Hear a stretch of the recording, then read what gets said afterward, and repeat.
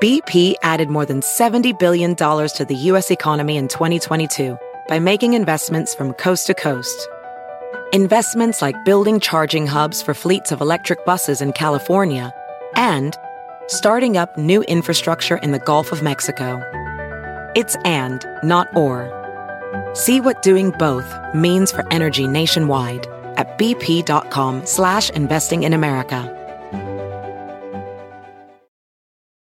Apple Card is the perfect cashback rewards credit card. You earn up to 3% daily cash on every purchase, every day. That's 3% on your favorite products at Apple, 2% on all other Apple Card with Apple Pay purchases, and 1% on anything you buy with your titanium Apple Card or virtual card number.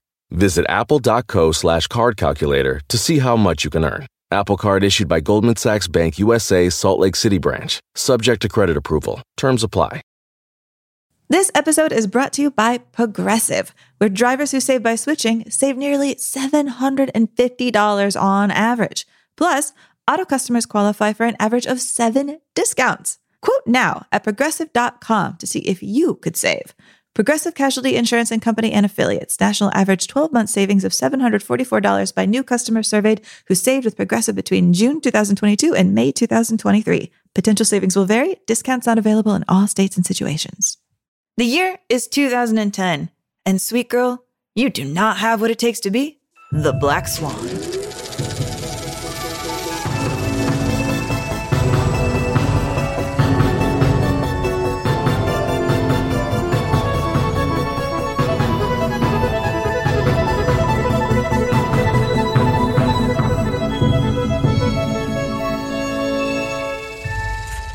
Hello, everyone, and welcome to Unspooled. Welcome to Unspooled, where we unspool famous films to see if they are truly classics. Or just remembered that way. That voice you have just heard is Paul Scheer, actor, comedian, raconteur. And that voice you just heard is Amy Nicholson, who writes for the New York Times, but also has a lot of other great things about her, too. The other week, you were making a great potato, and, we don't talk about your potato braising and baking skills. I make about the best baked potato, to be honest. It's all about high heat, higher than you think. Got to get it crunchy. Ooh, really? All right, I like that. Amy, it's the holiday season, and we wouldn't be a show if we didn't have some holiday merch. We have an amazing set of playing cards that are adorned with some of the beautiful art that Kim Troxell has done for us over the last few years. Love you, Kim. It is truly a wonderful gift, and I think that this will be a welcome addition to any Unspooled fan, or really any movie fan, because, who wouldn't want famous movie posters with your face and my face on them? Some say it's defacing. We say it's art. I just hope that people do some hardcore gambling with our faces. I would really like somebody to slap down our faces and have it win them $5. Well, head on over to Podswag. Check out the Unspooled store to get your new limited edition of Unspooled playing cards, a perfect stocking stuffer for all your Unspooled or Paul and Amy fans. Oh, you know what I hope? I really hope somebody buys a deck of our cards and they're a magician and they use it to be like, pick a card, any card. And then when they give it back, they wind up like having like their name signed on the card that they picked. You know how that all goes? Yeah. I want to be a magic card. Please make me a magic card. Somebody out there, make me magic. Oh, wait. Well, they're going to be coming in. The submissions are going to be flying in from magicians all over the world. Amy, I'm so excited to talk about Black Swan because I think a lot of the talk about this movie is about the themes and the hidden messages. But what people often seem to miss is the full body transformation that Natalie Portman did for this film. I mean, voice, body, everything. It just doesn't get talked about enough, and we will today. I'm all about it. But I also want to spend some time talking about the visual effects on top of that because honestly, I am so mad that this didn't win the Oscar. I'm mad that it even had to share a nomination space with like candy vomit films like the Alice in Wonderland. Ugh, no contest. But more importantly, we are going to break down some of the internet theories, some of the little subtle things that you didn't even see, and hopefully get to the bottom of the ending. What really happened? I think at the end of this, we'll give you 3 good options, and you can choose whatever you want. All right, so Amy, let's unspool it, spool it, spool it.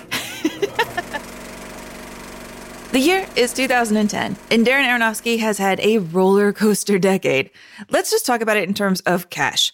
His first movie, Pi, was this $60,000 micro-budget wonder that made him Sundance famous. His second film, Requiem for a Dream, is shot for $4.5 million, and that made him actually famous. But then his third film, The Fountain, had a major $35 million budget and wildly polarizing reviews that called it epic nonsense. For a filmmaker with his own very distinct, not mass appeal vision, at this moment, he's really the Goldilocks of Hollywood. This budget is too small, this budget is too big. And we have to figure out which budget is just right. So to recover his footing, he decides to go back to basics. He makes the stripped-down $6 million film The Wrestler with Mickey Rourke. That's beloved. And then he follows it up with today's film Black Swan, which at $13 million feels just about right. It's got a simple story that grips the audience, and then wildly creative visuals that make it feel just lavish and inventive enough to be, perhaps, and we'll get into this, the best Darren Aronofsky film.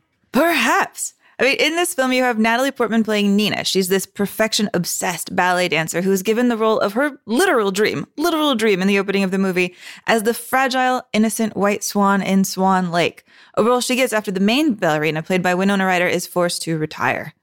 The problem is Nina's predatory artistic director.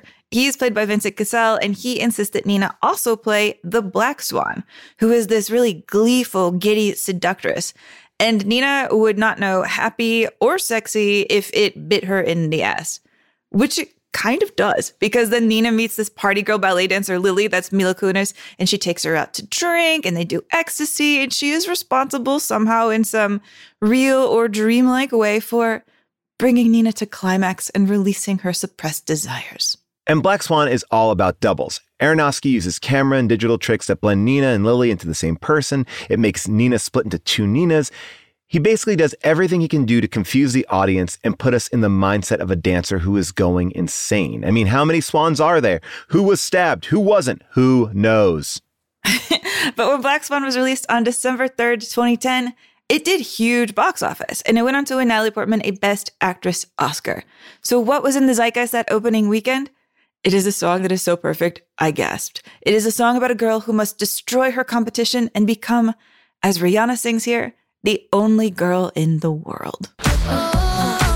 Want you to make me feel like I'm the only girl in the world, like I'm the only one that you'll ever love, like I'm the only one who knows your heart, only girl in the world. What an appropriate song for this movie. I love it.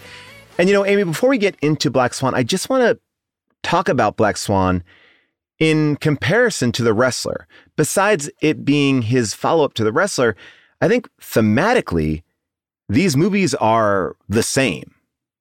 And they are only different in the way that it focuses on someone in the beginning of their career and at the end of their career. But both of their careers are defined by destroying their body for an audience in different ways.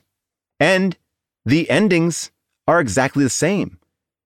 They do everything they can to entertain and then die.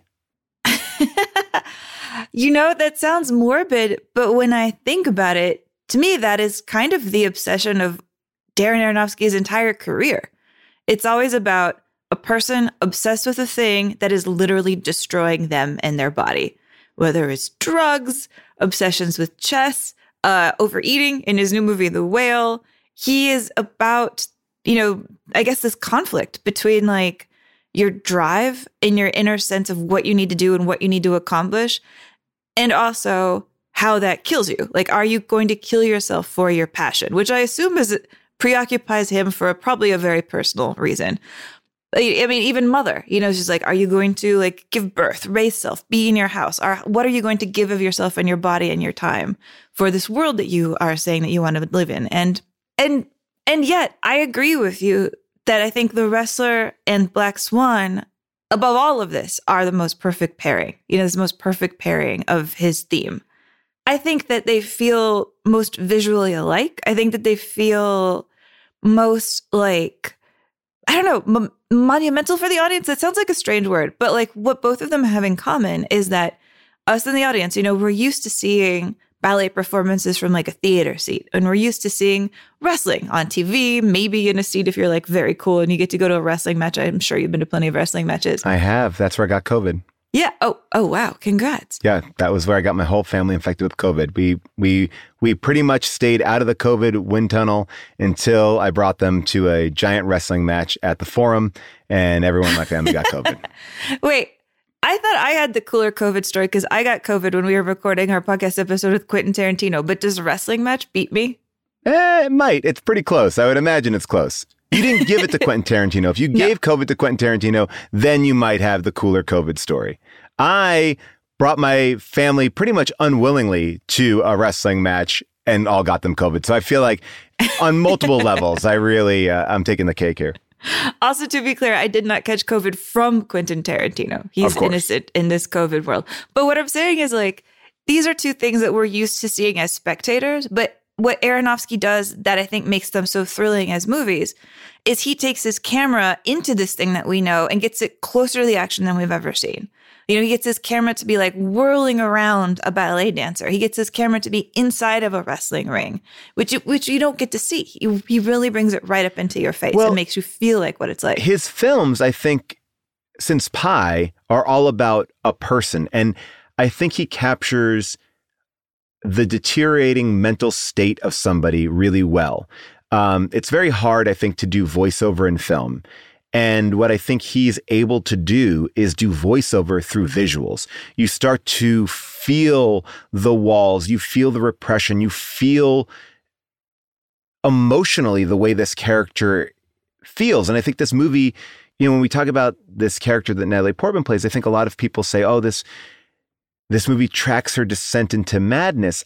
I would argue that when this movie starts, she already isn't well. It is mentioned that she already had a breakdown. Like she is somebody who is trying to get back or trying to stabilize. And this is the thing that does bring her back down. I don't think that she starts off this film happy, stable, cheerful.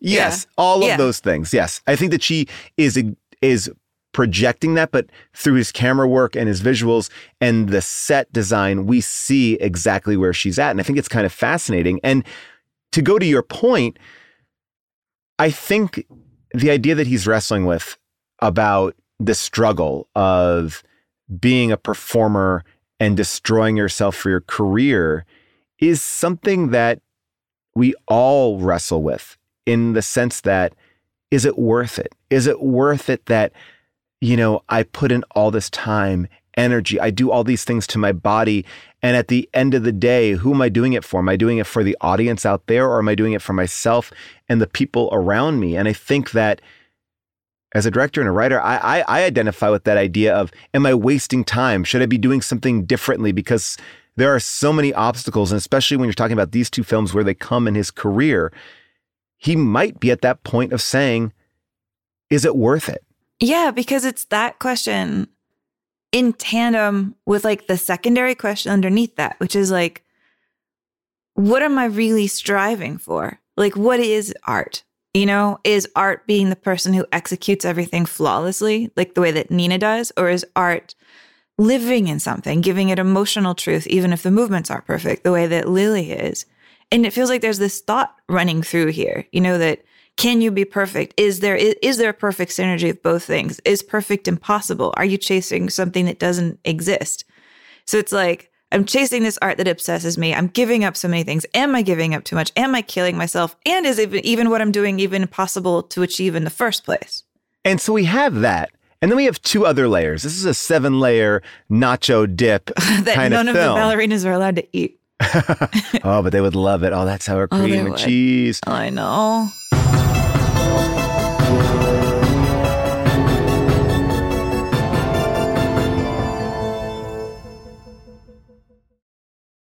Apple Card is the perfect cashback rewards credit card. You earn up to 3% daily cash on every purchase, every day. That's 3% on your favorite products at Apple, 2% on all other Apple Card with Apple Pay purchases, and 1% on anything you buy with your titanium Apple Card or virtual card number. Visit apple.co/card calculator to see how much you can earn. Apple Card issued by Goldman Sachs Bank USA, Salt Lake City branch. Subject to credit approval. Terms apply. The legends are true. Overwhelming power! The sauce of destiny. Yes! The most legendary sauce has arrived as McDonald's transforms into the anime world of WickDonald's. The greatest flavors unite in all new savory chili McDonald's sauce to make your 10-piece Wick Nuggets, fries, and Sprite ultra-powerful. Unlock manga comics with every meal and sit down for a new anime short every week only at WickDonald's. Ba-da-ba-ba-ba, go! At participating McDonald's for a limited time while supplies last.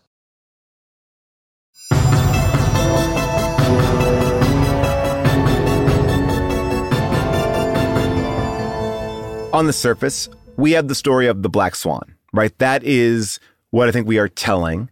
Then beneath that, we are telling a story about the life of a ballerina and that world.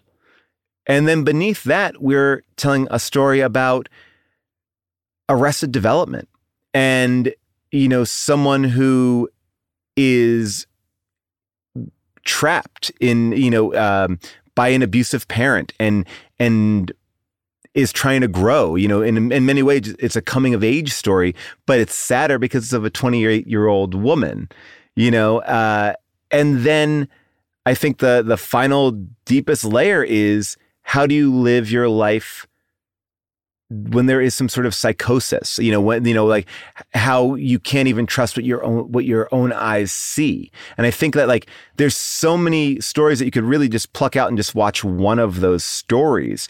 But here, I think what makes this film so interesting and keeps the pace, and I think why it's such a big hit, is because you can kind of choose your own focus. And it's a movie that if you can rewatch it, you see so much embedded in every scene. Yeah. And I appreciate that this is one of those movies that's so aware of the meta framework that it's creating, that it's not even 10 minutes into the movie where they have Vincent Cassel's character be like, let me tell you the framework of the ballet that they're performing, which is also the framework of this entire movie and what is going to happen. We all know the story. Virginal girl, pure and sweet, trapped in the body of a swan. She desires freedom, but only true love can break the spell. Her wish is nearly granted in the form of a prince. But before he can declare his love, her lustful twin, the Black Swan, tricks and seduces him. Devastated, the White Swan leaps off a cliff, killing herself, and in death finds freedom. And I think a lot of movies, when they do something that meta, to me, they come across deadening a little bit. Okay, I see your game. I see the mousetrap game that you have set up and where all the marbles are going to roll. And I admire the execution, and it's a nice trick. But I think that this film, and I say this as a person who is not, on the whole, a big Aronofsky fan. I mean, I don't know if you want to even get me started on The Whale, which just, Jesus Christ. But I think he can be so on the nose, so clever, so blunt, so simplistic in a lot of his ideas. But in this case, I think he just nails it. I think he really nails the emotional force as well as the kind of narrative fun that he's having. I agree. And I think that this is why I would argue this might be the best Aronofsky film, because there's a sense of, and maybe I don't have the right term here, but commercialism to it. This is still exciting. I think sometimes when he gets into those modes, it can become incredibly depressing. Going back to Requiem for a Dream and even Pi, those are hard movies to watch. You want to exit those movies. And I think here, there's an engine that keeps the movie a little bit more alive. I feel like by going to the opera, by seeing these scenes where she's out at a club and in the city itself, it feels bigger to me. An Aronofsky movie before this might just take place in that apartment with the mom, right? We may never even leave the space. Or you know what I'm saying? It feels very confining. And I think that maybe opening up the space actually allows some more light and some depth here. So you walk out still traumatized, oh my God, that ending is, whoa. But you don't feel exhausted by it. And I feel like sometimes I feel exhausted by an Aronofsky movie. Like I was like, I need to leave now. I have to get out of here. I feel too caught and claustrophobic. Oh, good luck with The Whale. The entire thing is in Brendan Fraser's apartment. See what I'm telling you? That's what I'm telling you. Yeah, but this idea that like when you start off this movie, it's immediately, it captures you because it's her dream and you're in this world where it's like, what's real, what's not, what's big. It just feels alive. And I think, especially after The Wrestler, it feels magical. This movie does feel magical, even though the ending is quote unquote a downer. But I feel like there's this magical thing here. It in many ways, I think the ending is actually happy. I'm going back to my Thelma and Louise point of view that, you know, this is someone who achieved everything they could achieve and they did it well. But again, at what cost? Fair. Well, okay. I don't know what I think about the ending yet in terms of even what happened, but I'm very excited to get there. I think I should just confess right away that maybe part of why this film in particular has always had a hold on me is I have had a tricky relationship with Natalie Portman films for most of my life. And I'm going to try to explain this in a way. First, I just want to say one thing before you get into this, Amy. Natalie Portman used to go to my Blockbuster, so I do have a personal relationship with her. So I just want you to know that you're talking to someone who rented her multiple videos and have a connection. But okay, go ahead, but just know that. What was her taste? Was she renting Porky's? She had good taste. She had good taste. I mean, it was at a certain point we didn't know it was actually her, and then we found out. We did some Googling. Not Googling. There wasn't Googling there. We did some But is she one of those people who can hide under a hat? I wouldn't have guessed that. No, at the time I was working at Blockbuster, it was kind of like around Beautiful Girls Professional time. And gotcha. She had a different name that she would use. Her real name, Natalie Portman, Portman is a stage name. That must be around the time she gave up ballet. Because I kept reading like she did ballet until she was 13. And then that's around when she did Leon. And then she kind of moved on and did full-time acting. Interesting. But then she took 2 years to train for this. I mean, the reason why this movie is even made is because she paid for her own training. And Aronofsky's like, I got to get this made because if I don't, like, I've let down this person who's devoted 2 years of their lives to a film that I can't finance. Yeah. Okay. But that kind of plays into my complicated relationship with Natalie Portman. My friend. A viewer, your best friend, Natalie Portman. Owner of the amazing soccer team here in Los Angeles. I know. I'm also a fan of. That is part of why. Okay, but that is part of why I'm going to admit that this is all my problem. And I'm just confessing this in case there's anybody else out there listening who identifies with me on this problem, which might just be a specific problem to women of my generation, which is that when I was growing up, Natalie Portman was like the most perfect person in the world in a way that was just like really hard to deal with. It's I get that. Like you're 13, 14, feeling gawky, not sure of who you want to be in your life or what you're going to look like, or like, oh, you've still got puppy fat or you're awkward or whatever. Your haircut's a mess. And it's like, it's fine when you look around and you're like, well, I guess there's, a lot of us in the same boat. But then there's Natalie Portman and she's your age and you're just like, God damn it. How is that person alive?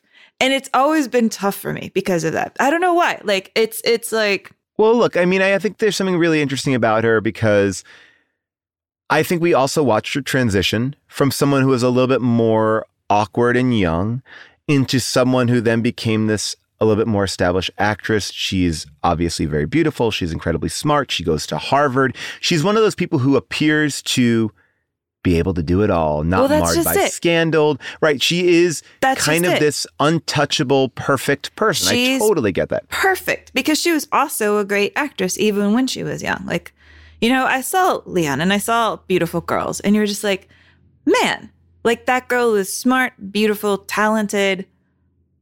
Like, what do you do when there's like a presence like that in the world? Which I feel like is almost sort of the pressure that drives this film is, this quest for perfection. It's like, it's almost like this movie is about the effort that it takes to be a Natalie Portman in the world, because this is about a person who's kind of a lot like how I've always seen her, which I think is probably not true, but this is just how I've seen her. So I was saying, I feel like there are reasons to say that I am wrong. However, I have always seen her as like a perfectionist who has been all about the work and hadn't had a lot of life experience up until this moment, which is why the roles I've really liked her in tend to be like this one, where she's like pressured to exist in a world of public view. Like Jackie. I like Jackie a lot for the same reason too.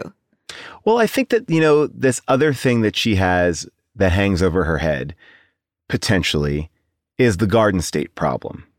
Right? Oh, yeah. All right. Now, I am not going to slam on Garden State. I know a lot of people like to, but I saw that movie when I was younger. I was all in. I'm not going to retroactively go back and be like, I think it is trash. I'm just going to say, but I know that performance angered a lot of people because she was the manic pixie dream girl? Like that idea is pretty much from. It was named after that in Elizabethtown. Yeah. And it was like this idea of like, I'm going to put on headphones and you're going to listen to cool music. It was like, I think in many ways, Natalie Portman was also in a lot of roles that help broken men. Yeah. Right. Beautiful Girls, Leon, the beginning of her career, she's doing that. And at a age where it's a little bit, I think if you look back at Beautiful Girls, Timothy Hutton's relationship with her is fine-ish. I haven't seen that movie as a grown-up. I'm curious. I haven't seen it as a grown-up either. And I loved it when I was a kid. But when I think back on it, I'm like, I see issues. But all of that together, I think makes for a complicated relationship with her because she's also somebody that you really can't pin down. Unlike someone like DiCaprio, and I'm going to put her on the same level as DiCaprio. I don't know why, but it kind of feels right. I think that really besides Star Wars, she leans into more indie and interesting films for her entire career. Like she doesn't try to do anything where, look, there are some bigger movies that she did, but Thor. Yes, that's like after retirement. I feel like she's kind of retired now. But I mean, maybe she's not. Or like it's sort of like she's got a kid to put through preschool, she's and I hear that's a nightmare. That check, and God bless anyone who needs that check. Preschool. But God, that kid is probably a 5th grader now. Of course, wow. probably. Ugh, but all I'm saying is, so old. She is somebody that went in a very different direction than most that you see in Hollywood. Like she really gravitated towards interesting and complex parts, from her, third movie is Heat. And again, it's like, did she pick Heat? I don't know, but probably not.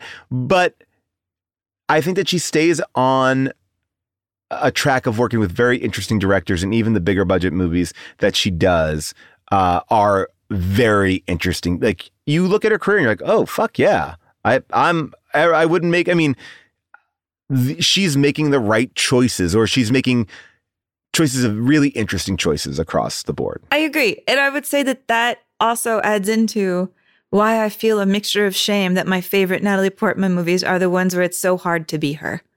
Like this one. Where it's like, oh, I want to see how much it sucks and that you have to pull feathers out of your back and your toenails are broken.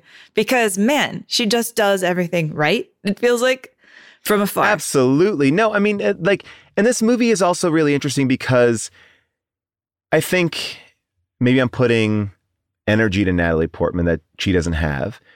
It's because she also did Your Highness, and I want to give her credit for that. She's very funny in that movie. No, and she's done Hesher. She takes some shots. I mean, her video with Andy Samberg on SNL, remember that? Like her rap video. She does. I mean, I loved Annihilation. That's I think that might be my favorite Natalie Portman film. Maybe it's my favorite movie that she's in. I don't know. I really like this one too. But all that's to be said is there's something really interesting about this young girl living with her mom under the watchful eye of her mom, who clearly played by the Barbara Hershey, who is phenomenal. And without, like, to your point, without giving too much exposition, without beating you over the head, we see this relationship. We see this world in which she comes home to an apartment and these warped paintings of her are on the wall. That's what she's looking at, right? And the whole movie is about like looking at herself. How do they appear? How do they feel? And when she's like masturbating for the first time, when she goes home after Vincent Cassel's like, go and, basically jerk off, and she's doing it and she's finally able to like enjoy it. Then she turns and sees her mom, sleeping in the chair. It's like this, her whole life that has is been such a under horror movie scene. You're just like, ah! Oh, it's so frightening, but it also lets you feel like, how could she be anything but when her mom is looking at her like that, giving her the grapefruit, kind of feeding into her Yeah. her Feeding problems, her but an also anorexia breakfast. Good Yes. God. One poached egg and half a grapefruit. And like you hear her voice be like, how pretty. Like she's Yeah. trying to be happy with a sad little breakfast. it's a very upsetting thing because she is in arrested development in her body. She's in, arrested development in her mental state. And that's the core of the movie is like, how can you play a complex character if you've not lived? And I can only imagine a child actor brings more to that discussion than anyone else, because when you're cast as a child in these films, you are asked to do all these things, but you don't have that life experience. You couldn't have had that life experience, like Leon, beautiful girl, like there.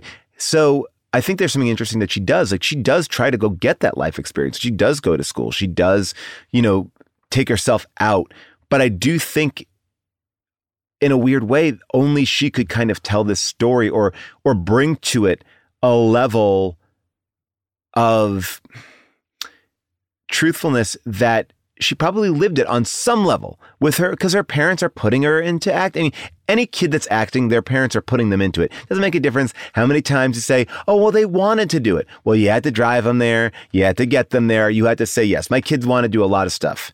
We don't do 90% of it, so it, like, to me, what I'm saying is it could be, this is obviously much more heightened, I imagine, but it's there. Like, how can I live my life without these people watching me, seeing me, feeling me, wanting to sexualize me? And that's the other thing about her too. Like, this whole movie is like, be sexual, be more sexual.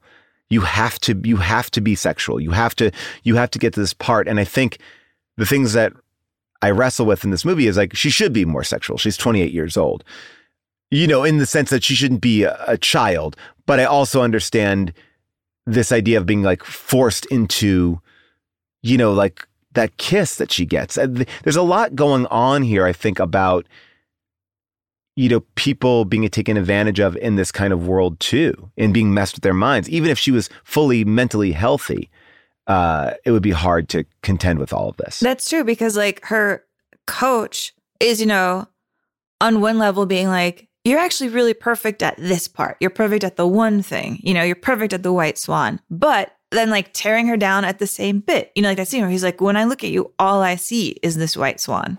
Well, the truth is, when I look at you, all I see is the white swan. Yes, you're beautiful, fearful, fragile, ideal casting.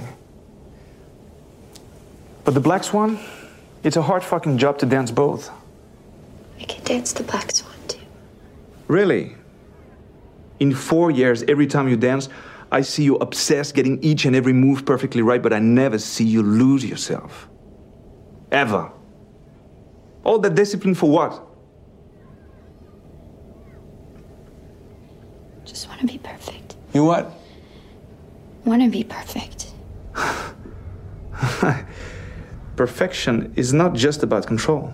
Yeah, and this is different than some of her other roles in a way that, like, let's go back to Beautiful Girls or even Garden State. She's fixing a man. Oh, this man is broken.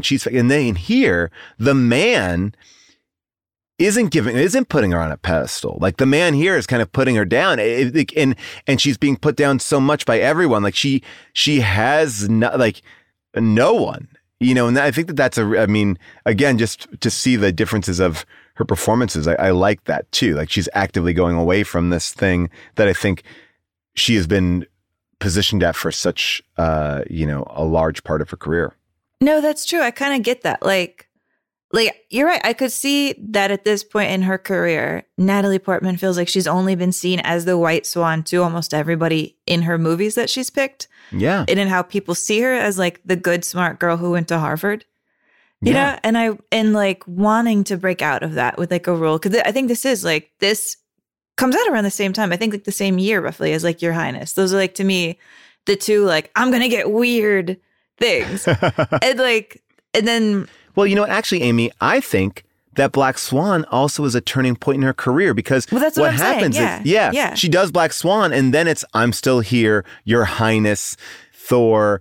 She's just, there is this, I think, blending now where she's like, I can do something big, I can do something small, I could do weird, I could do, Doc. It's all over the spot. Yeah. Or she even did like that comedy. Do you remember she did Friends with Benefits?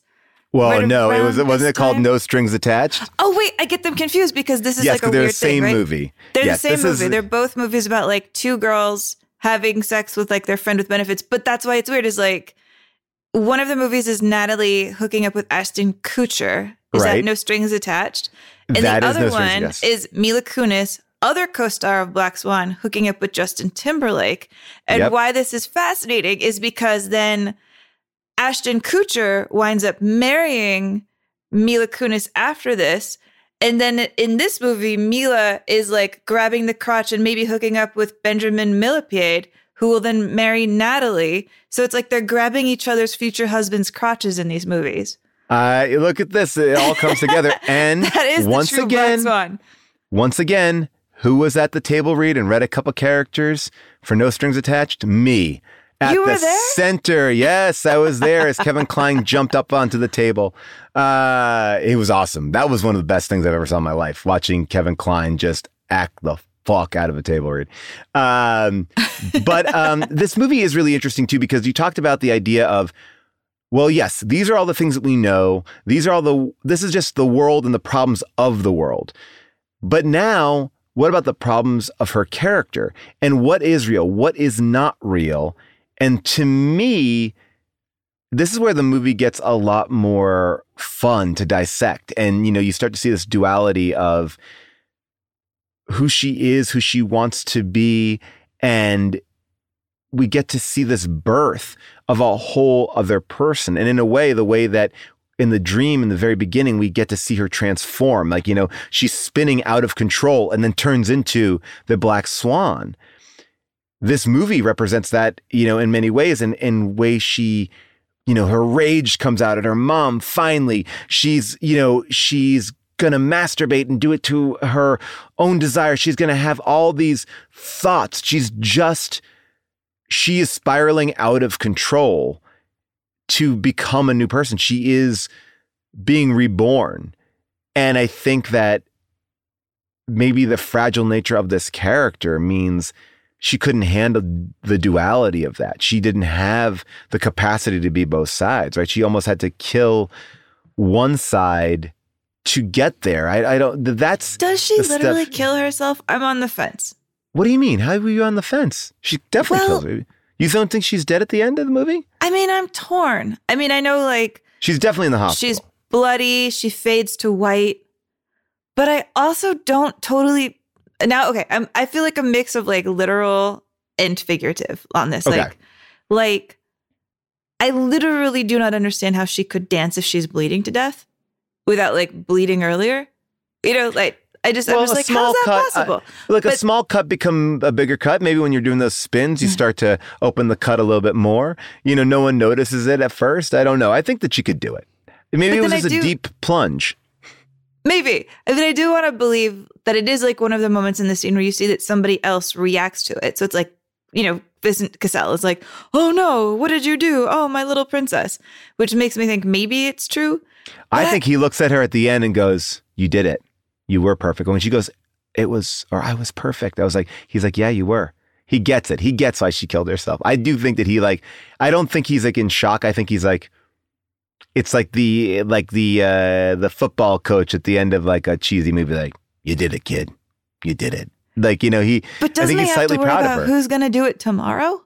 He'll figure it out. He needed the opening night to get the money. That's all. Just the opening night would have been good. If everyone talked about that, their theater would be pushed to the brink. But I mean, I don't think that she stabbed Winona Ryder. No, I don't think she stabs Winona Ryder.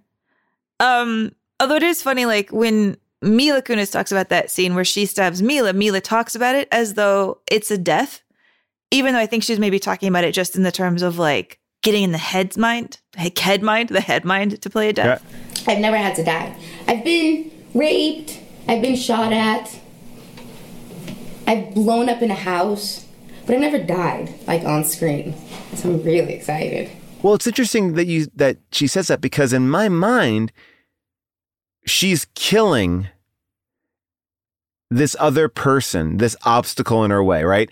And I think a lot of that stuff is imagined. I don't think that Mila Kunis is hooking up with the director. I think that that's imagined, but it gives her this reason. It gives her this person, this love-hate relationship, and she almost is sucking her power out of her. Like, she has to kill her to become her. But it's very much like Fight Club too, in that sense of like who is who and what's going on. Because I do think that Mila Kunis is, in real life, or the character that she plays in real life, is exactly that scene that we see probably like 20 minutes into the movie where she's kind of dancing around and laughing and messing up and giving her E and going like, oh my gosh, your mom's weird. Like, I don't think that she has anything more going on than that. Yeah. I do think that she's like the person who doesn't realize that she is completely disrupting Nina's life for a very long time. Like, there's that bit where Nina's getting presented as the new White Swan. And like Mila Lily just like interrupts it by laughing. And I think that's kind of almost the perfect example of just like she's sabotaging this girl's life and doesn't actually realize she's doing it. We honor you. You will be greatly missed and never forgotten. But as we bid adieu to one star, we welcome another. We're opening our season with my new version of Swan Lake, taking the role of our new Swan Queen, the exquisite Nina Sayers.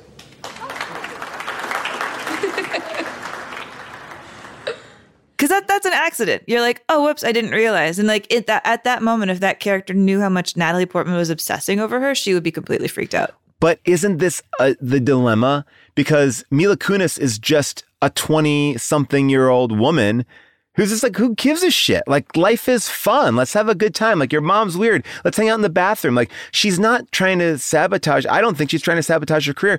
I just think that life comes easy to her. I think that we've all been surrounded by people that you look at them and go like, how do you manage? Because everything you do is so easy. But yet people love what you do. And when I have to do it, it's so hard, you know, and I think that and you get mad at these people and they are doing nothing to fuck with you. It's just their energy is something a little different. But because it's different, because she doesn't care about the ballet, because she hasn't given her life to that, because she does do drugs, because she does hook up with dudes, because she is living her life isn't just one show, one part, being perfect. Like, the only thing that Natalie Portman wants to do is be perfect. And Mila Kunis is like, I am full. I'm a huge person. And I think maybe this is the debate between the two characters. Is like, is it like better to live a life of Mila Kunis by not being perfect, by just kind of doing something that makes the audience have fun or you're laughing with them? Or is it better to be the perfectionist who every shot, it's like, is it Michael Bay or is it Christopher Nolan? I mean, that's a very reductive way to put it, because I think that they're both masters of their craft.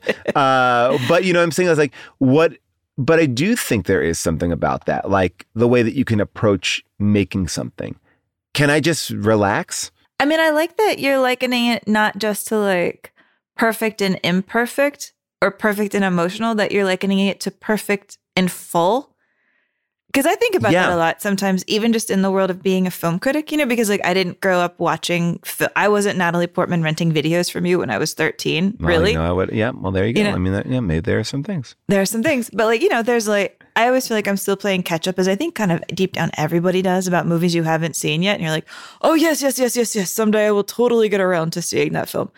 And then I try to think like, maybe as a critic, it is equally valid to live a full life and have life experiences and care about sports and care about politics and care about the World Cup, which is also sports, and bring like your interest in the outside world into reviews, rather than being a person who's like perfectly seeing everything and probably every night rents like 9 movies from Thailand that I haven't seen yet.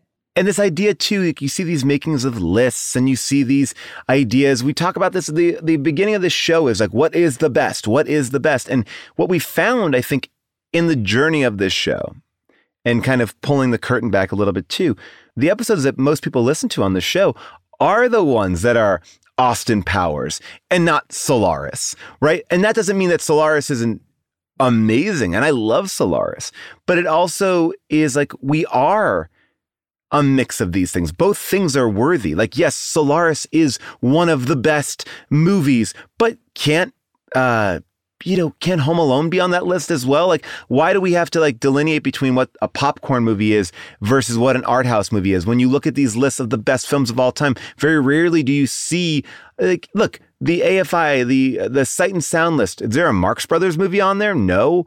Are there any comedy movies on there? I would argue maybe some satire, but no comedy. It's like, well, we're losing this part of ourselves, and not to go down that path, but we are always wrestling with like, like a serious film versus, well, we don't care about that. And this movie, I think, also runs that line. This movie is a commercial success and a full art house movie. And I think that's really interesting. Like, he merged both sides of himself, I think, to make this movie.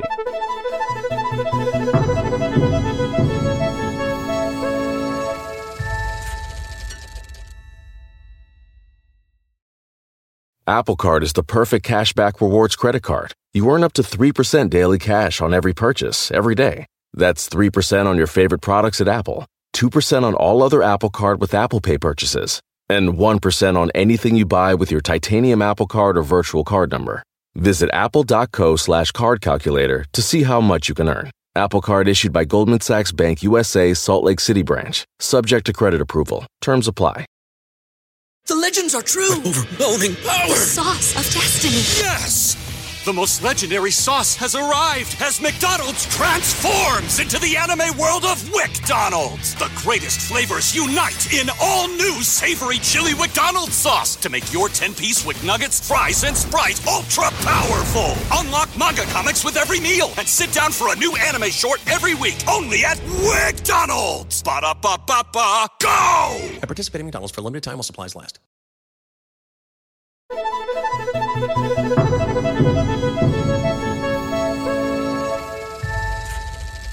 There is also here this idea of, do you have to be different people to succeed? Do you have to be able to access?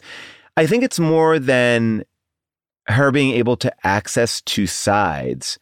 And it's much more about her trying to balance these two sides inside of herself. How can I be perfect, but also like alive? And I think it's kind of captured in that moment where she's dropped in the final performance, because that's not perfect, but she makes it work. Right. And that makes it more electrifying. She doesn't stop. It doesn't become like the show is over. And I feel like it's within those moments that we live and that we are attracted to in entertainment. Like, where is that live wire? Where is that thing that feels different and feels exciting? And I think it is like the ability to be like, whenever I taught improv, I would say, and this is not a revolutionary line, but I would say it anyway, I would say, like, learn all the rules here so then when you're on stage, you can break them. Right. And I think that Natalie Portman can't do that. Like, or that's what broke her. She doesn't know how to, she did it once, but it truly killed her to do it. Like, she doesn't know how to balance that. And I feel like part of the idea of being a performer, or a performer that can continue on for years and years, because this is a performer at the beginning of her career, is being able to balance these two sides. Whether it's, if we're looking at the world of social media, like, who am I on social media? Am I sharing too much? Am I sharing too little? Am I on social media? Am I not? And again, social media is just an example, but it's like, am I doing the popular movie? Am I doing the series? Am I not? You going to this idea of, everyone talks about the Marvelification of these things. Oh, well, if you're in a Marvel movie, you're not a movie star. You have to deal with all these dualities. Like, life is dualities. And I think some people that we know are incredibly talented and they can't. I hear all of that. But what's fascinating is that this movie doesn't talk about it really, I think, in terms of like full life, empty life. Like, they just keep talking about it in terms of evil. Like, here, there's this evil force, says her dancing coach. That evil force is pulling you, that you can't escape. That's just like out of your control. So you sense it, you get aware of it more. It's taking me a little bit more desperate. Right. And what I really kind of noticed, like in this watch of it, is how much Natalie Portman, while she's dancing in the earlier sequences before she learns to let go, is really showing us what an almost great but not great dance performance is. The way she holds her face for almost all of this entire movie is so painful. Like it hurt to watch her hold her face like that. The way she's like holding her eyebrows all knit up tight, the way her mouth looks so tense. It's like you almost feel like you see all of the muscles in her neck kind of just clenched all the time. She manages to hold herself in a way where you feel so stiff and you feel so pent up and miserable. Like when she's dancing, when she's even at home, she doesn't really let herself physically relax. And yeah, I think she's really great at building that contrast then between like her and Mila in that way. You know, you just kind of feel it, even if you're not a dancing critic, a dance professional who, can articulate why one performance is better than another or one performance is different than another. Just even in how she holds her mouth makes you understand it. Absolutely. It's like you can enjoy watching a show like American Idol and not know when they're off pitch, or at least I don't know. Like, when, you hear a professional, like there is something about this movie that they do a good job of letting you know what works, what's not working in that way. You're right, because there can be like so much confusion about that. I mean, this movie, I feel like in particular, was all about confusion, not even just like watching the movie, like who's dancing? Is it her? Is it Lily? What's going on? But then like the extra layer of people talking about the movie after it was made and like, who did that dancing? Was it Natalie? Was it her body double? Was it that other dancer, Sarah Lane? There was that whole controversy about that where like the ballet dancer who did a lot, like pretty much all of her I don't know if all of her full body shots, but a lot of her full body shots was like, I have been shut out of this because people want to pretend that Natalie did all of the dancing. Full body shots with actual dancing is me, and that's why they hired me. It's your body, your feet. Sarah gave a small interview to Glamour magazine about her role in the film, entitled The Real Black Swan. She says she got a call from one of the film's producers.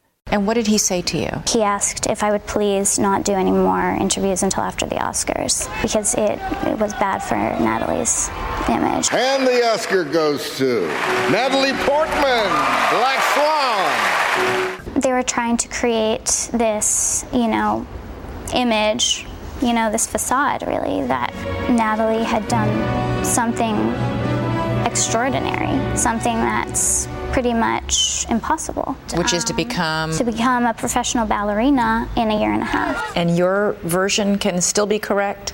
It's possible if, like I said, if you're counting the close-ups of her face as actual dancing shots. But I don't call close-ups of her face actual dancing. To me, that almost feels like it adds another Black Swan layer on it. It's like, here's Natalie Portman performing as the Black Swan, being told her Black Swan is still not Black Swan-y enough. And like, will she ever measure up to being the full Black Swan who is the Black Swan? And then like everybody coming to Natalie's sort of like defense, I guess, and being like, no, she did like 80% of the dancing. She did 85% of the dancing. It's all her. She studied for, 5 hours a day. She worked for 6 months on this. Like, this is Natalie. And it's funny, like there's an interview that she gives where Natalie Portman is talking about her real dancing. And I kind of want to play it half because, it's just Natalie talking about her training, but also half because it made me remember how much the voice of her character in this movie is not Natalie Portman's voice, that she's making herself talk in that kind of high-pitched, strained little baby voice, and that her actual voice is so much deeper. We did all these exercises that I would never have thought of, like toe exercises to like strengthen my metatarsals, because there's muscles that you get in places that normal people don't have from, doing point for years and years and years. So things like that, I think, really protected me. I mean, that's kind of why I think of this as just such a full body performance. Like this isn't like a movie star performance where Julia Roberts just comes in and she grins and she's being the full Julia Roberts. Like this is just like kind of a top down reconstruction of Natalie Portman, of an exaggerated version of Natalie Portman. It's like she built her own body double and then performed it, is how I see this movie. I totally agree. And again, looking at her other work, this is a character that we've never, or at least my familiarity at this point, that I'd never really seen her play before. And you see the fragility of her in so many ways, and you see it in that moment where she's even getting that massage, and that I feel like that masseuse was a real masseuse and she was getting actual real massage there. But it's like you see how her body has been totally transformed, everything about it. And I think that is truly something people talk often about, like, oh, you gained weight, you lost weight for a part. And I think what you're talking about here is she transformed and held her body in such a way. It's not, yes, she lost weight for it. Sure. But there's so much body work going on here, like so much body work going on with her, especially knowing who she is. Like if this is her first performance, I think you would be shocked to be like, oh my God, that's Natalie Portman. Like, because we've already seen her in different ways. I mean, to me, one of the smartest details in this is just the sound designing work and how they add the creaks of her body. So it's like you hear and feel it and it sounds like a horror film all the way through.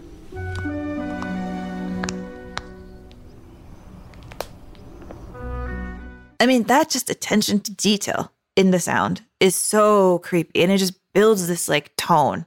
You're hearing, it's layered. It's like as layered as the movie itself. You're hearing one sound that shouldn't be there over other sounds. You're on the subway, but you're hearing the sound of like bird wings rustling.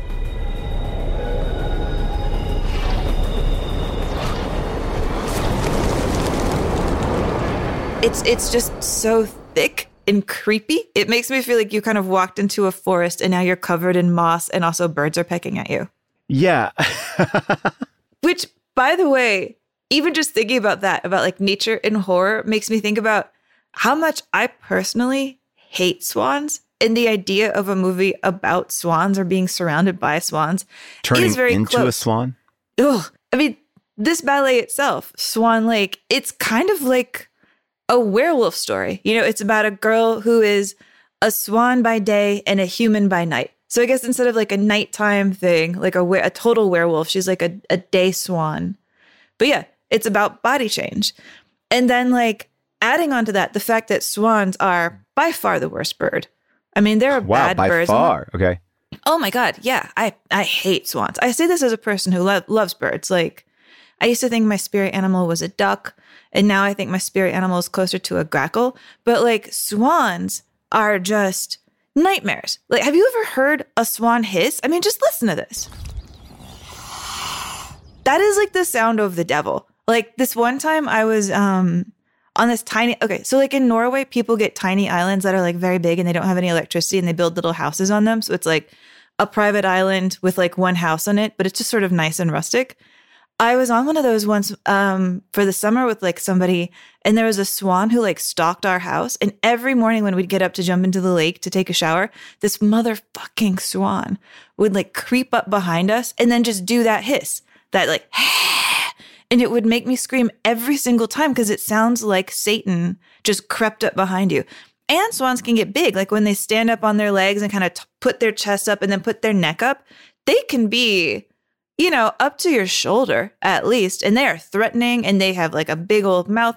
I mean, here's two swans hissing.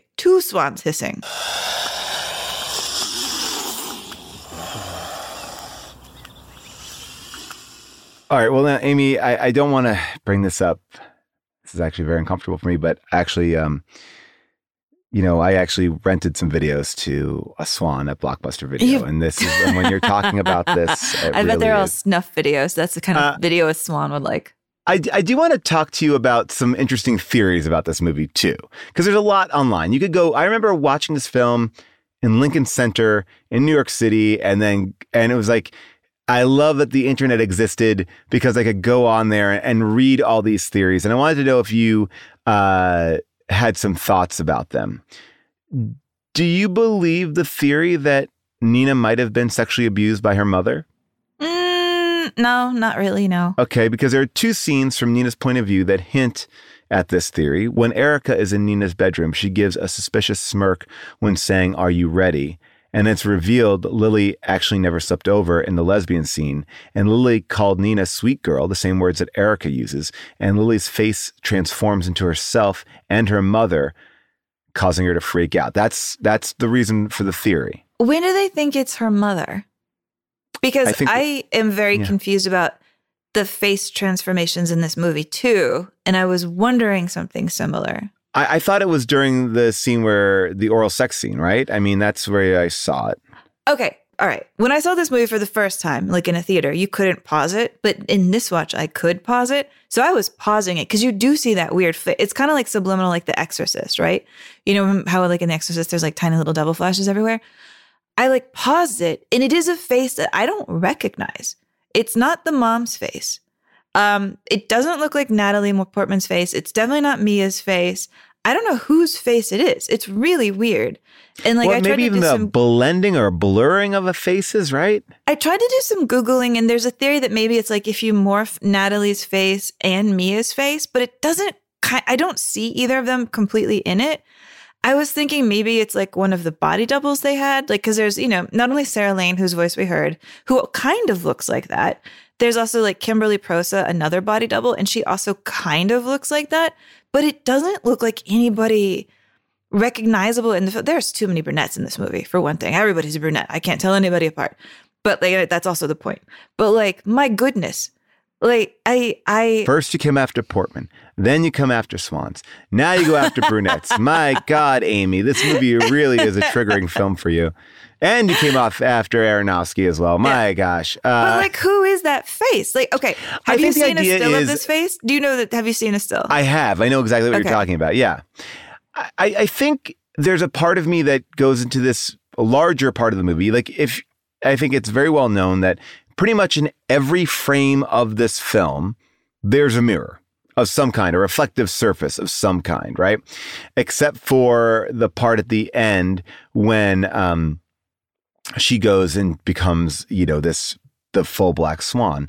Because like the dark side is kind of taken over. And I think that like this idea of like, this image of you is like this birth and you know, and this kind of like transformation. Who are you going to become? Are you going to become your mother? Or are you going to become Mila Kunis? So I disagree with the sexual abuse theory because I think actually what's at play is a lot sadder and oddly more interesting. And then to go into this idea of like her being birthed, then we would have to explore the ending where I think, like I said, that she dies, but you know, I should take it from the actress who says she did not die. I mean, Natalie Portman says she did not die. And there's something here. Basically, Aronofsky put the blood at the end in a place that looked like it could be a period, like period blood. And Natalie Portman was like, I'm uncomfortable with that. And he's like, no, I'm putting that there because this is when you become a woman. And this idea of like she killed the little girl to become a woman. And is there something about, you know, when you look at gymnasts and stuff like that, maybe she hadn't had her period yet. And this is like part of that also. I mean, could that be the ending that her ending is she became a woman? Yeah, I don't love that theory either though. Because it's like she said that she has had sex before. No way. But she says she has. You think she's lying? Yes. I don't think she's lying. Yes. You think she's lying? Yes. So you are siding right here. You're siding with Cassell right here. David, can I ask you a question? Honestly, would you fuck that girl? No. No one would. No, she's not going out. I think that this is a person who had a nervous breakdown. She came out of a facility. She's back in with her mom. She's in her childhood bedroom. She is a child. She is a child, but I do think she probably had some boring boyfriend when she was 22 or something. I don't see this person being able to have that conversation. I don't see anything about her that is able to even communicate in a way that's not about what she's doing. There's no life in her besides her work until Mila Kunis comes in. Oh, can we just like give a little shout out for Mila Kunis and the way her character flirts? I don't know about that. Oh, sure you will.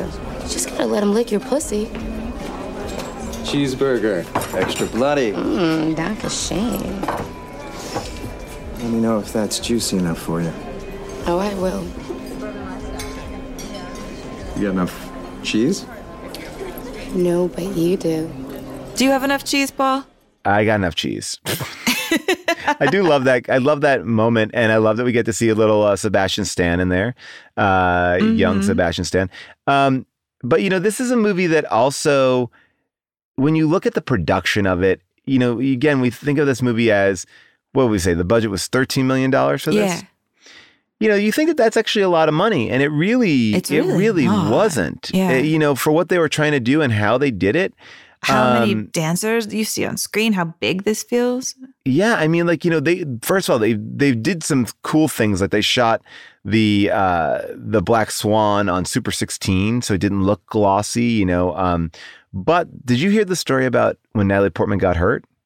No. So basically, you know, he wanted to make the movie for $30 million, got 13. And during the filming, Natalie Portman dislocated a rib. And they're like, well, we can't afford a medic for you. And she's like, well, I still need medical attention. She's like, you could take away my trailer if you can make like a room for a medic for me. And they did. They took away her trailer to give her a medic. And that was it. Like, she didn't have a trailer. Like, so also, like, you know, Aronofsky's playing mind games with them. They're taking away, like, that trailer is a crazy balancing act, because at a certain point you'd think like, maybe Natalie Portman should have just hired her doctor and kept her trailer. But like Aronofsky tried to pit Natalie Portman and Mila Kunis against each other by like texting them and like trying to play favorites, but they were actually friends. So Yeah, it didn't work. Yeah. It was Natalie's idea to hire Mila Kunis in the first place. You know, so I think that like some of that stuff worked, but I think there were some things in this that also was keeping a frenetic pace to it, or like everyone a little bit on edge as well. Can I tell you one of the reasons why I am, by just habit, annoyed with Darren Aronofsky? Sure. As much as I love this film. It just like, it finally calcified for me in a way that I've been unable to shake after I saw Mother. You know, it was like the movie that he made with Jennifer Lawrence. Oh, of course. And, you know, he was like dating Jennifer Lawrence at the time. And I actually kind of like Mother, you know? But like Mother showed with a Q&A with him at the end of it, like a video Q&A with Darren Aronofsky. And so at this Q&A where he's talking about Mother, he goes on and on about what a talent Javier Bardem is, how wonderful he is as an actor, how responsive, how clever, blah, blah, blah, blah, blah. Oh, he's brilliant, he's brilliant, he's brilliant. And then he finally comes around to talking about Jennifer Lawrence, and he just goes, she takes good direction. And I was like, oh, you did not just say that. You did not just say that, not only about the woman you are dating, but like a talented actress, a very talented actress. You did not just write her off as somebody who listens to you. I know. Anyway, I've been very mad at him since that, and I haven't let it go. Well, I mean, I know. It's a very like, it's tricky, right? Because it's like, I think that for this person to capture this stuff that he does, which is an intensely emotional, destructive mind and wrestling with so many things, it's like, I feel like he was maybe even threatened by her performance overtaking his work, you know, in a weird way, because at that point, Jennifer Lawrence was she was the person. And so I could see the jealousy of that as well. You know, it's a very, there's so much in a way, things. Yeah, that's almost echoed here, because like there's that whole dynamic between, you know, Vincent Cassel and Winona Ryder, you know, between like the creator and between his star, and like this complicated relationship that we get these little glimpses of. And one of the tiny things you hear is that his very first production, she was the star of, which makes you think when that moment happened, she was the actual star and he was kind of the nobody rising up. Yeah. And that her stardom, starring in his thing, made his career, you know, and now he's kicking her to the curb. And there's that little whiff of like, she made you and you're now destroying her in that dynamic that I think is really interesting. I totally agree. I mean, and that is, I think, this business, you know, and everybody's business is like, you have your moment to shine, and then when it's gone, it's gone.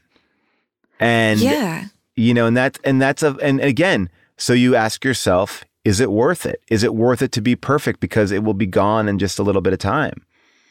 And to be honest, like you go all the way back to the very beginning of the story of Swan Lake even being performed, you know, like back in Russia in like the 1870s. And, you know, the very first dancer who was ever cast to play like the lead character of Odette, she was fired right before the first performance because this rich government man had given her jewelry, and then he got really mad because she sold the jewelry and married somebody else. And so he was like, I gave her jewelry. She should only be having sex with me. And so she got fired from opening up, Swan Lake and being part of like ballet history. And that idea of like sexual favors and men pulling strings and women like getting roles or not, depending on who they have sex with, goes to the very, very beginning of this dance, which, by the way, was like not even a hit for the first 70 years, basically, that it was on. It was kind of like a trifle that just like never really went away. I feel like this is the movie that probably is the one that most people can agree, if you're going to pop on a Darren Aronofsky movie just for a light night, with the kids, grab out some popcorn, this is going to be the one. I mean, I think this movie just makes the smartest decisions all the way throughout. Like, I love the costuming in this movie because not only is, of course, like the swan makeup and the whole look of that and her whole costume iconic, but what I really admire is the practical costuming in this. How much you see like the giant sweats, people wearing Uggs with their ballet costumes. Like there's a grounding of it where I like believe that this is a true ballet world because it feels like they actually looked at what ballet dancers do and wear. Right. And so I love that it's so smart in that way. Like it feels more real to me than that realness of it. I think allows it to go big and allows it to go crazy. And I think it has like honestly the best visual effects. It's my example of what visual effects should be. That there's so much work in here and it's so detailed and it's so subtle and every little thing they do adds to it. Like when they're in the dance scene and like the red strobe is flashing, every single freeze frame of that dance scene has something added to it visually. There's like Vincent Cassel in the background, magically there. She's in the background as a black swan. Rothbart, the big like feathery guy, he's there. Suddenly there's Winona. Suddenly there's like dozens of Natalies. It's so condensed. Everything that they're doing with like the mirror work and the doubles and the trading faces out back and forth. It is so sophisticated and so smooth that it kind of kills me that this film at the Oscars was not nominated for Best Visual Effects. Like to me, that's just sort of like an example of how people don't get that category right. Like, but that to me, I think in a weird way, it is the biggest compliment. But when you're surrounded by a bunch of professionals, it is the biggest insult, right? Because it's sort of like the movie makes you uneasy. And I don't think that until it's like what you said about The Exorcist. There's all these little symbols hidden within it, but they're not trying to call attention to it. And with this movie, I feel like I'm like, wait, what? Like, it's like it keeps you as uneasy as she is. From the moment you see her staring forward into the subway window, right? That version of her, like that murky version of her, and you see like who she wants to be, like the Mila Kunis. Like, was that, creation of her own head? Was that really, like this version, like everything is so subtle that I think it overall makes you feel like, oh, the movie is doing this, but it's also you're being manipulated digitally or, by the film as well. Yeah. All of the subtle work with like mirrors and reflections. The mirrors were an obvious challenge, and also they were always going to be a big part of the film because first and foremost is because mirrors are, omnipresent in the ballet world. Ballet dancers are constantly examining themselves in mirrors, looking at their line, looking at how they, move. And then it became about how to take that sort of cliche mirror gag, which you've seen in so many films. It's one of the earliest horror gags, and try to do something new with it and try to make it, more compelling and more different and more freaky. And then adding on to it, like, I think a really great layer of performance, which is, when like Natalie comes out of the bathroom and looks in the mirror and the word whore is there, he had Natalie be the person who wrote the word whore. So that I think as an actor, she would know that in character, she was doing that to herself. She was judging herself and making herself go crazy. So it's not even like having some prop person write whore and then having her come out and react to it. Like he's really putting her in that full mindset of it. And going back to your story about, how he treated Jennifer Lawrence, do you feel like he's a person that tortures himself and the only way that he can really connect with somebody else is by torturing them? I mean, I don't know, but I do feel like if you look at his body of work, self-torture is the theme. So he can't, I can't imagine that he sleeps peacefully and feels calm when he wakes up in the morning? I don't know, because he's also one of those guys that when you see him speak, he is lighter than I think. Like, I'm always expecting Darren Aronofsky to be like a real, like, well, I just think that, and he seems so lovely. And every time I've had experiences, like, I feel like, and this might be not true, but I don't think it is. Like, I feel like Darren Aronofsky's like, oh yeah, I watched that show on VH1. Like, he's not a snob. Like, he's just like, sort of like, likes all this different stuff. And maybe it's just in the moment he is, but I think it's interesting for the work that he creates. He feels lighter than the work. That's fair. Does he watch Real Housewives to stop thinking about his own 100%. destruction? Or is it because he actually doesn't think about his own destruction? It's just in his movies. Yeah. I mean, maybe that's the way he exercises those demons for himself. Maybe. But that said, I wonder how competitive he is that, instead of Black Swan winning Best Effects, which it should have, it went to Inception, which I will say is hard to argue. Astounding effects, very big. Okay, I get it. But then, I feel like it should have gotten Best Film Editing too, as much as I admire The Social Network. I feel like it should have gotten at least a nomination for Best Costume Design, which it didn't. And really the most I can say to explain why this Oscars was so screwy is this is actually 2010, one of the most screwiest Oscars of all time. Do you remember why? Because here it is. Ladies and gentlemen, your hosts for the evening, James Franco and Anne Hathaway. This is actually happening. Okay. Hello, and welcome to the 83rd Annual Academy Awards.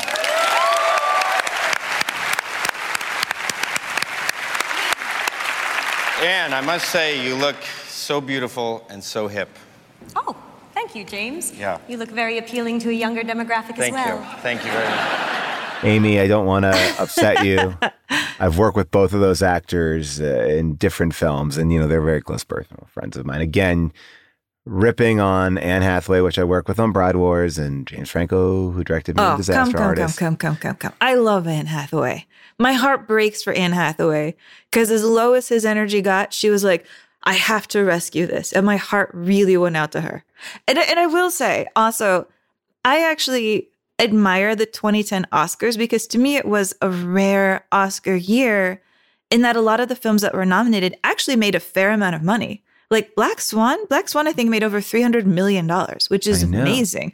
Like a lot of our Oscar top 10 movies that go up, or really top 9, are kind of like, what?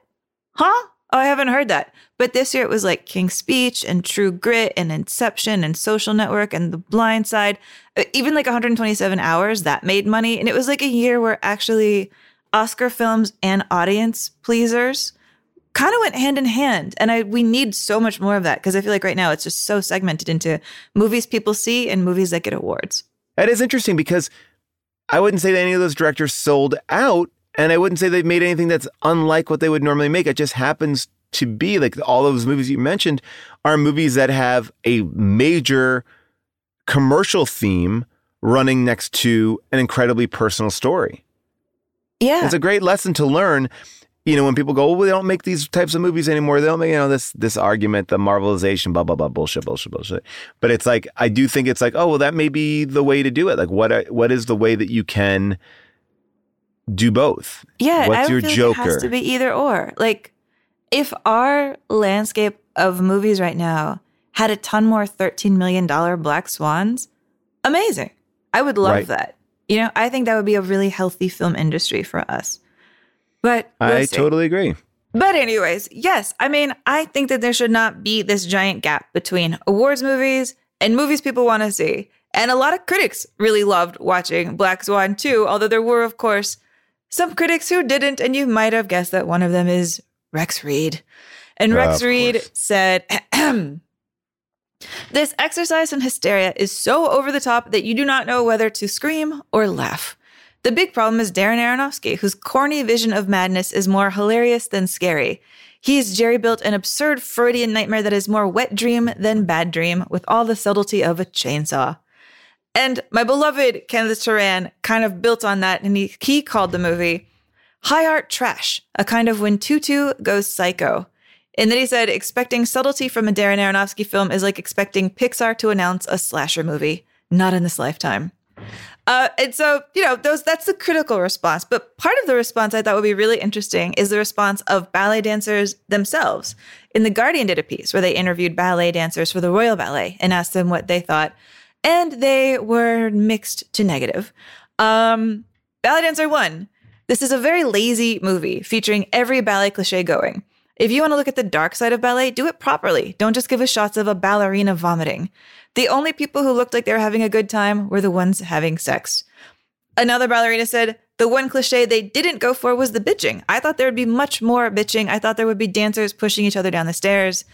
And then an artistic director, who would be the Vincent Cassel of the piece, said, I hated the ballet director. That scene when he comes into the class and starts telling the story of Swan Lake and then he taps the shoulders of the dancers he does not want to use. If I tried that, my company would tackle me to the ground and send me to the hospital. The most realistic character was Lily, who smokes and has fun. These are so dumb. But I mean, look, God bless. Look, they have a hard life. We have learned that ballet dancers have a very hard life. Well, Amy, we've spent so much time talking about special effects. And I think whenever you talk about special effects, you got to mention a movie that everyone saw, but I think no one remembers. And that is Avatar. And that is our next film to get you ready for Way of Water and the next 3 James Cameron movies that will be coming out. We are going to go back to the land of the Na'vi in a move that I'm not thrilled about, honestly.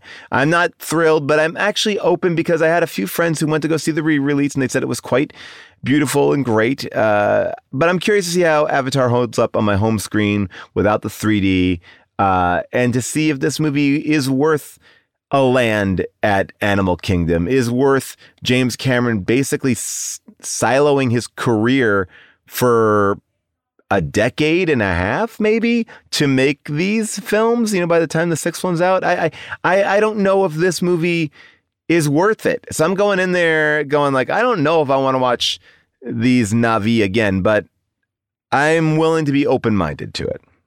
I appreciate that you're doing this for us.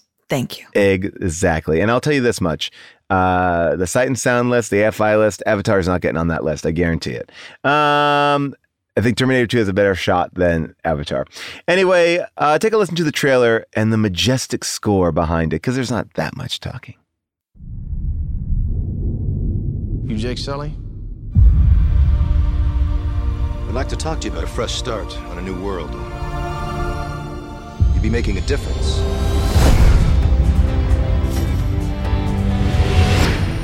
I became a Marine for the hardship. I told myself I can pass any test a man can pass. All I ever wanted was a single thing worth fighting for. Ladies and gentlemen, you are not in Kansas anymore. You are on Pandora. You should see your faces. We have an indigenous population called the Na'vi.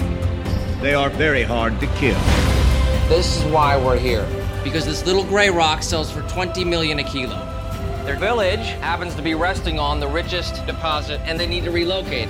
Those savages are threatening our whole operation. We're on the brink of war, and you're supposed to be finding a diplomatic solution. All right, you can get Avatar wherever you get your films streaming. If you like listening to Unspooled, well, you have a lot of people to thank. As a matter of fact, you can thank our producers, Josh Richmond and Devin Bryant, our executive producers, Cody Fisher and Colin Anderson, our MVP behind the scenes, Molly Reynolds. Our theme song is by Michael Cassidy. Kim Troxel does all of our fan art. You can follow us on Apple Podcasts and make sure you rate and review us on Apple and Amazon or wherever you rate and review podcasts. Plus, you can follow us for the latest up-to-the-minute discourse on Twitter and Instagram, but also on the Paul Scheer Discord, where we host a very exclusive Unspooled chat. It's nice. It's fun. Social media. If you want an Unspooled t-shirt, go to tpublic.com/unspooled. You can also check out Podswag for exclusive merch. Get back episodes of the show and bonuses like Screen Test if you subscribe to Stitcher Premium, and check out the official API, that's the Amy and Paul Institute list, at unspooledpod.com.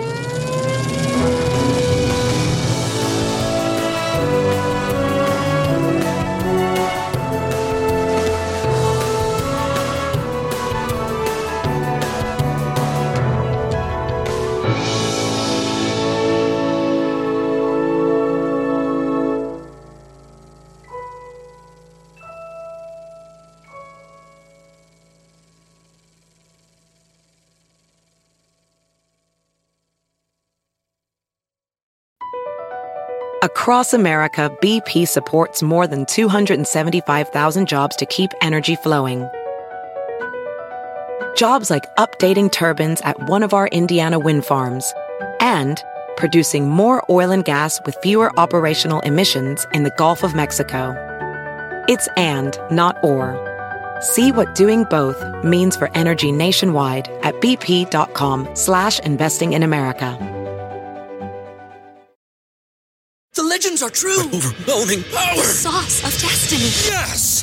The most legendary sauce has arrived as McDonald's transforms into the anime world of WickDonald's. The greatest flavors unite in all new savory chili McDonald's sauce to make your 10-piece Wick Nuggets, fries, and Sprite ultra-powerful. Unlock manga comics with every meal and sit down for a new anime short every week only at WickDonald's. Ba-da-ba-ba-ba, go! At participating McDonald's for a limited time while supplies last.